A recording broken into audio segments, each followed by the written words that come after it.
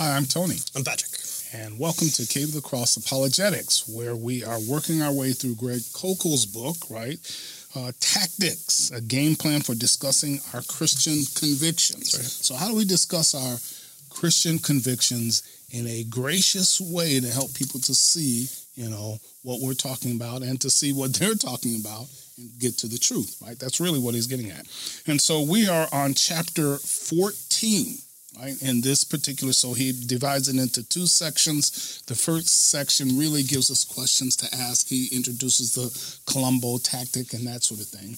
In The mother of all tactics. That's right.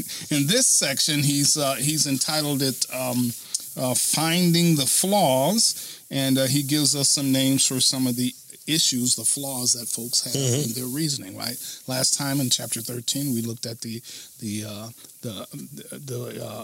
reducto ad absurdum principle when we are looking at folks, wrong views about things, and we help to what he called take the roof off the particular view by showing them where it leads in terms of the map that they have, put together, right?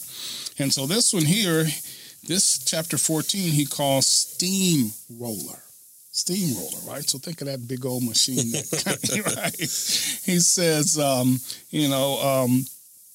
when arguments are done well, they honor God, but arguments have limits. They don't always work. Go figure. Right. So, yes, rational reasons can be a barrier to truth and belief, he tells us. Rational reasons can be a barrier to belief. To people. We're not all Mr. Spock in this. That's right.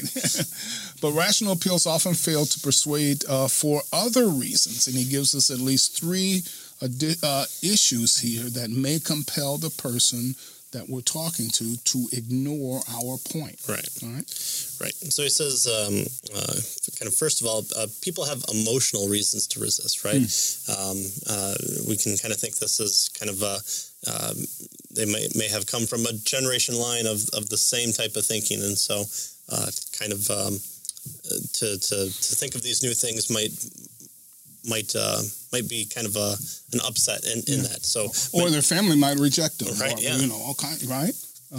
Many have been annoyed with experiences with other Christians or have been to abusive churches, and so they reject based on that principle. Right. It's not fair to kind of demonize the whole, but those are contentions that are honest, and we have to deal with them, and we have to kind of help the person through that and say, I'm sorry you had that experience, but can I promise you that you won't have that experience with me, or something along those lines. And so that might not always be the case of being able to work, and so you might have to kind of tailor your experience a little bit more softer, a little bit more gracious, and you might have to come into conflict with people saying, things like, but in this church I was taught this, and if you showed your ankle, you were a harlot, and okay. So I'll never go back to church again. Right.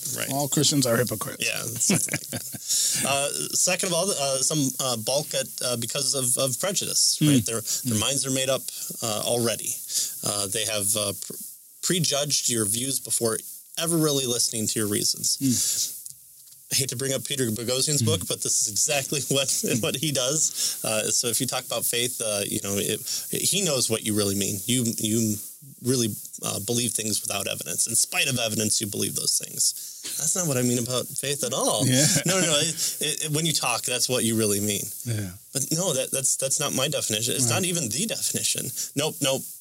I'm going to ask you a bunch of questions to get you to admit that you believe things that you don't really have proof to believe. Okay, well, we'll try and have a conversation with that person, right? Again, that's something where you can turn around on them and be hateful and spiteful and say, no, that's not what I mean. You're stupid if you think that I believe that. So, again, hopefully this book on don't tactics, do that. Right. That's not what we want. It's not what our goal is. And so when we get more into this chapter, we'll kind of flesh that out a little bit. And finally, our kind of third kind of person is one who's just plain pig-headed, just obstinate. Their real reason for resistance is no more elegant or sophisticated than simple rebellion. That's right. And again, this is a spot where you can kind of put yourself in, because we're all in rebellion, right? That's what the Christian message is. We were all haters of God. We were all lovers of our father, the devil. Now, your conversion story might have been earlier, and you might not remember that, but I'm sure your parents could tell you that you said no more than once. More than once. At least once. You maybe even learn that word first. Yeah. Right? Yeah. Before yes. Right. If you've had kids, you understand what original sin is. The original no. Yeah, the original no. Yeah, which was yes. And so kind of these are the people that you'll interact with, and look online, you'll have that. You think you have this well laid out position, and it speaks against the topic that they brought up to trip you up, and you're supposed to renounce your faith and blow off your baptism with a hairdryer, and put on sackcloth so that you can go out into the world and make more unbelievers. And so then they just respond with something else. And so the steamroller chapter is kind of covering those people and kind of how to deal with them, how to again have a conversation with them, or maybe not. So we'll get into that a little bit. Yeah. In fact, he says sometimes a person's impulse to resist is so strong that they'll get verbally abusive. Well, it happens. Right? Yeah, right. And so he says we need a plan to help keep you in control of the conversation when those people who have controlling personalities and bad manners, right, go after you. And so he calls this tactic, it's a defense maneuver. He calls it steamroller, right? So that's what he's getting at with this particular chapter, this particular session. Here's a person who is attempting to overpower you, right? And roll you over by force of personality or whatever, right? Yeah.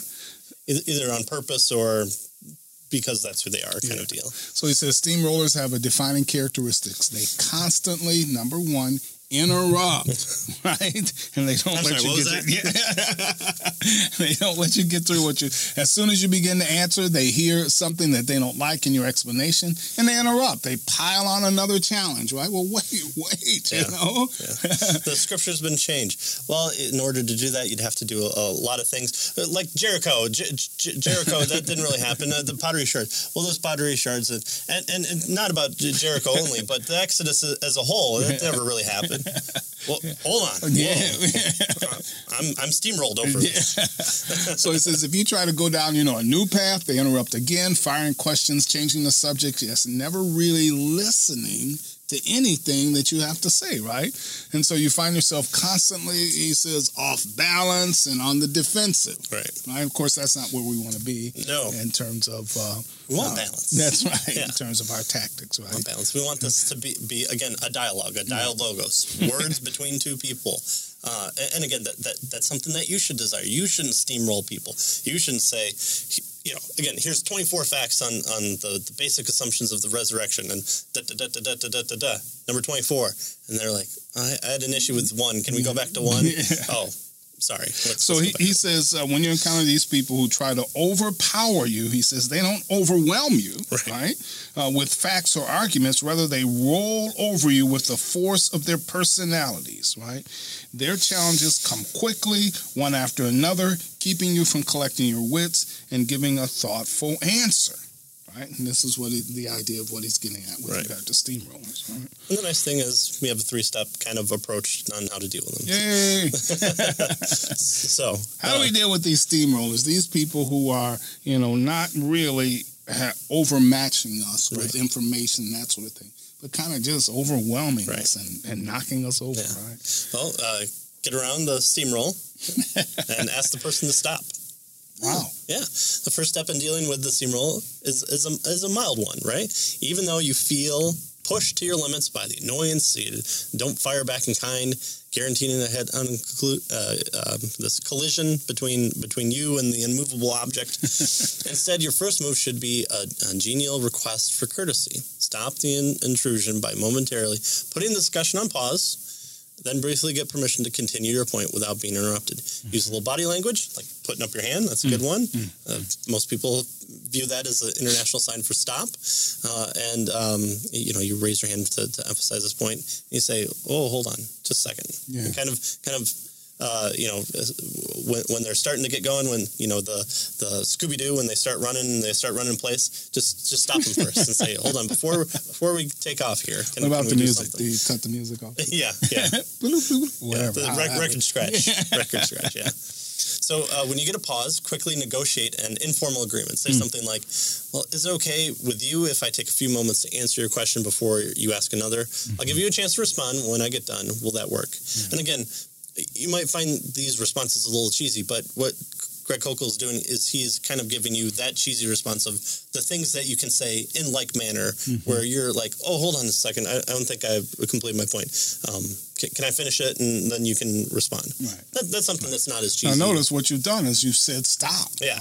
Right. You've identified. And sometimes people come from that background. Maybe their walk of life, maybe their family life causes them to interrupt. And, we're not all from the Midwest who silently grits our teeth and waits for the other person to get done talking before we launch into it.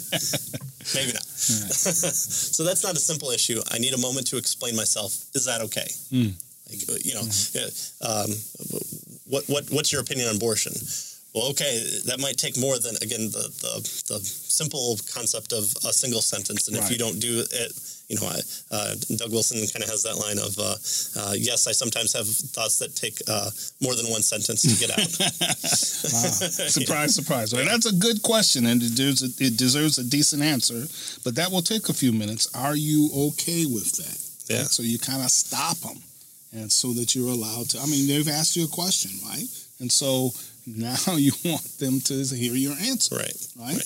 Before you go on and they, kind of ratchet it up by giving you question after question after question. And to using the Columbo tactic within it, which is what we're going to find, surprise, the Columbo tactic is going to work here, is maybe that initial conversation was just kind of the catalyst to get to the point that they really want to talk about. And so that might be something of it doesn't seem like you want to kind of have that conversation. Is there something else that you're trying to get to? And they might say, oh, well, I don't really want to talk about the attestation of New Testament documents. What I really want to talk about is the contradiction that I know of that no one's ever explained to me. Okay, let's have that conversation then. Yeah. I'm fine with that. Let's get to that conversation. Yeah. How did you come to that conclusion? And so he says here, don't let a steamroller get under your skin. Being defensive and belligerent always looks weak. Instead, stay focused on the issues, not on the attitude. Talk calmly and try to look confident, right? Because we're trying to help them to, see what our position is and understand what's going on. So the first thing we do is we stop them, right? Hey, wait, just a minute. Hold on. Yeah. Can I answer that first question first, and then we can go on from there, right? We kind of stop them, right? The next thing we do is, what if, if the steamroller breaks the trust when you said, hey, when they said, yeah, okay, well, I'll let you do that, right? So they break the trust, right, with your agreement to let you answer the question. Or you can't succeed in stopping them. Right? Stop, and they won't, right? So you negotiate, he says, an orderly conversation. You proceed to phase 2 of the steamrolling tactics. You try to stop the steamroller. That didn't work. And so now what you want to do, you ready? Shame them, right? For their bad manners. But notice you want to do this with grace and integrity. Yeah. Right? Hey, dummy. You're interrupting me. Shame on you, right? Yeah. Maybe not the best approach. So, first ignore any new challenges that he's introduced. Don't follow his rabbit trails. Second, address the steamroller directly. Yeah. Right? And, if you're not able to get to the floor right away, let him talk. And when he finally pauses, look him in the eye and calmly say something like this. Can I ask you a favor? Now notice this is a question. People love to be asked questions, right? And so this gets their attention, right? Can I ask you a favor? I'd love to respond to your concern, but you keep breaking in. Shame on you. Yeah. Could I have a few moments without being cut off to develop my point? Then you can tell me what you think. Is that okay with you?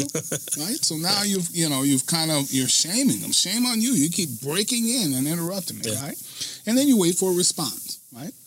So this second step, he says, is very effective in taming even the most belligerent steamroller. Don't be snippy or smug.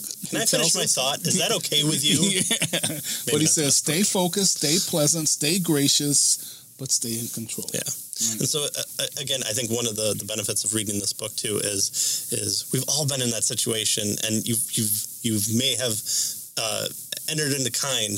They've been unkind, so you're going to be unkind back because you're feeling kind of suppressed in your idea. That they have their agenda, and you want to express some of yours, and they won't let you, and so you might get that. And so I think reading this book may help it. And okay, I read Kokel's book. He warned me about this. All right, keep calm, keep cool. Yeah, but don't call him a steamroller. Yeah, right. All right, steamroller. Wait, what? Right. Yeah. So can I ask you a favor? I'd love to respond, right? But you keep breaking in. Right? Could I have a few minutes without you cutting me off to answer your point, right? And to answer your question, develop my point. So, shame. I like this one. Here's what I have in mind. You make your point, and I'll be polite and listen. When you're done, it will be your turn to be polite to me and not interrupt while I respond. I mean, if someone said that, again, my Midwestern mother would probably smack me in the back head from wherever she was sitting. I would feel shamed. This is good. We should introduce shame a little bit more in society. And I'll let you have your say without breaking in. I need to know if that's okay with you. If not, this conversation is over. What would you like to do? Again, that question, I think that's a really good point to point out here is saying, we're asking questions. This is a dialogue. We're wanting to invite the other person back in, and this is what it does. It's not keeping them outside by saying, here, let me finish, and then you can respond. Is that okay with you? So you're bringing them back. Yes, that's okay. Sorry about that. I didn't, I get passionate about these things. Yeah, and I understand. Yeah, and people do get compassionate about their issues, right? And so, it might be just this person is overheated, and they're trying to get their point across, and so you have to kind of stop them. He says, say their name, if you need to, in order to get their attention, right? Whoa, hold on. So we looked at stopping the person, right? We looked at shaming him. What if that doesn't work? What do we do? So this person is unashamed. Unashamed. Or unashameable, I guess is what we would say. Unashameable. They're from those coastal cities. They don't care about shame. Well, unfortunately, step 3 is it's okay to not give everyone the respect of an answer, especially if they're continuously breaking in. So step 3 is kind of just to leave them, to go away. First, you stop him, then you shame him. If that doesn't work, you leave him. Like any good relationship. When all else fails, let it go. Walk away. Again, what's the goal? Not to get any side mad. Right. And so it might just be, okay, clearly you can't allow me to talk. You just want to have this monologue.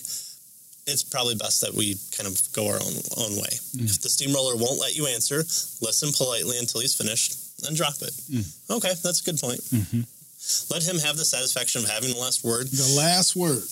Which is a hard thing to do, especially Facebook comments, YouTube comments. Then shake off the dust of your feet and move on. And something with that is if you've made decent points and you've tried to establish your point of view, sometimes letting that person have the last word, what you want to do is then whoever goes back through and reads that, hopefully they see your point of where you were at and what you were doing, and that last point may try and undercut you as a person, but you're just allowing the audience to kind of view that.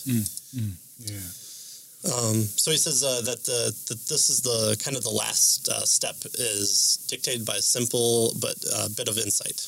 Not everyone deserves an answer. Wow. And we actually get so not everyone deserves an answer. Right. That's the insight here. Right. Okay. And who gives us this insight? Jesus does. Wow. Jesus warned, do not give what is holy to dogs and do not throw your pearls before swine. And that's Matthew 7:6. So we got to figure out if they're dogs and pigs, right? Yeah. If you sense someone is pawing the turf and readying for a charge, it may be time to leave. Don't waste your efforts on people like this. There's plenty of ripe fruit waiting to be harvested. Amen. Save your energy for more productive encounters. And again, this is about tactics on how to have conversations. And if you're not able to have a conversation, this might not be the best time, the best place. Maybe they just got into a fight with their parents, and so their steamrollerness is based off, a conversation that they previous had anger. Right? Again, and what am I doing here? I'm kind of giving excuses for them, for their behavior. That isn't, just, well, they hate God. They don't want to hear the truth. Right. And so I must force the gospel on them, because then when they think back to that encounter, they might go, he was having a conversation with me, but I let the fight that I had with my parents kind of influenced me. I should give him a call, apologize, or when I see him again, say, hey, sorry, I interrupted you. And that might be what happens. Or you just might have to have some other laborer in the field be their harvester. So that's what we want to do. Yeah. He says here that Jesus followed his own advice. Yeah. Jesus was amazingly tight-lipped before Pilate. He gave him no answer, John 19:9. At times, he was also evasive with religious leaders intent on tricking him. Yeah. Matthew 21 says, neither will I tell you by what authority I do these things, right? I'm not going to say, right? Right.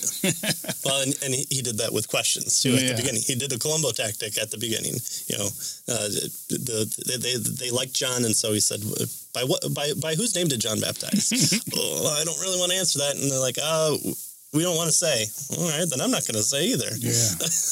We're not going to have this conversation. Yeah. If you're going to pause it to me, but you're not going to answer my question, then why should I? Then it's over. Yeah. I'm walking away. Right. Right. And what does the text tell us? Is they kind of understood what the implication was even without the answer. So that's something to be had there as well. So he says, how do we know when someone has crossed the line? When do we have an obligation to speak, and when should we save our pearls, right, for another time? He says part of the answer can be found in Jesus' next word in Matthew 7:6. Or they will trample the pearls under their feet and turn and tear you to pieces, right? And so he says, be generous with the truth, sure, except when someone who shows utter contempt for the precious gift being offered. He says he will simply trample it in the mud and then viciously turn on you. If you sense someone is pawing the turf and ready for a charge, maybe time to leave. Right. And that's one of those things, too, where, if you're using the Columbo tactic and it's now your turn to provide an answer, which is, again, what we want to do, and they just keep hurling accusation after accusation after accusation after accusation, and you're kind of not really staying on a topic. They're not given kind of their perspective. It might be time to go, okay, well, it seems like you just want to ask me a bunch of questions. We've kind of been going at this long enough. I'm going to bow out here. Right. So. But I'll give you the last word. Yeah. Yeah. I mean, sometimes that makes a difference to people. So, they can go away, raising their glove boxes there and say that I've won. That's fine. What does it matter? You've made a possible gospel presentation. You've provided them with answers to some of their questions, or you've told them, hey, I don't know, I'll get back to you. Oh, well, if you don't know that, then how can you be certain of anything? Okay, well, if you don't want me to find out an answer to your question, I guess you didn't really mean it. Or okay, but just let it go and let that person go away gloating. It's you're not out prize money or whatever it is. You just ended the conversation, and sometimes that's what you need. Is like, I've been in this coffee shop for 20 minutes, and I really need to go pick up my kids. So, I can't give you another 10 minutes to tell you why that's not the case or what have you. And so I like Coco's point here where he says, if someone's hating the answer that you're giving them, don't take it too personally, because Jesus tells us that, when they hate you, they're hating me. So, that's something that we're told that we're blessed in. Actually, if they're reacting in such a strong way where, they don't like it. It's like, okay, well, good, I'm blessed. And so he says, make the best of opportunities you have, then trust the Holy Spirit to be the witnessing partner who makes the difference. And again, that's ultimately the thing, especially if you're from a very Reformed perspective here, is that, we're called to be the messengers of God. We're called to be his image bearers within the scope of humanity, but also his image bearers of Christ. And so we're supposed to be Christ-like to other people. And so ultimately, whose responsibility is it for the salvation of others, of turning the hearts of men from hearts of stone to hearts of flesh? Well, that's a supernatural thing. It's nothing that we can do on our own. It's something that we have to be humble and contrite about and turning our lives over. And that's ultimately up to God. And so, again, that's why we can think that we might have the worst gospel presentation. I didn't talk about the atonement enough. Well, okay, but God can use that. And again, you might be the third in a line of 16 people that talk to that person, and it's number 16, and you'll never interact with that person again. But that person remembers kind of what you said a little bit about them being a sinner. Yeah. Okay.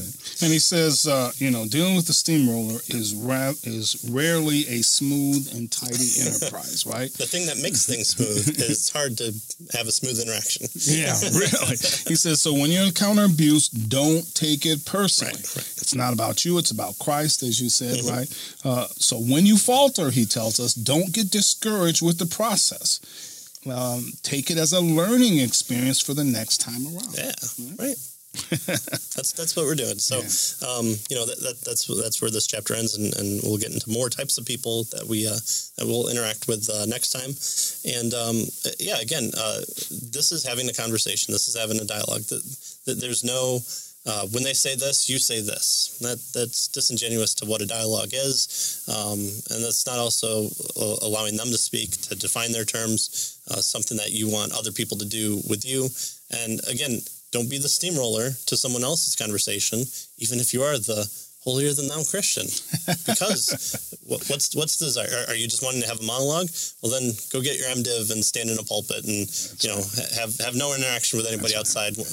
Especially flee to the back. Don't come down to the people and wait for all the questions of, well, actually, I'm sure the pastors love that. So don't be the steamroller in the conversation as well. And if someone calls you out on it, hey, you're a Christian. Apologize. Ask for forgiveness. Yeah. Say that that's unfair of me. Of course, make your point, and we'll discuss that. Please forgive me. Right. Good. All right. So that's where we're at. Yeah. Chapter 15 next time, where we talk about road scholars. Ooh, that'll be a good one. Yeah.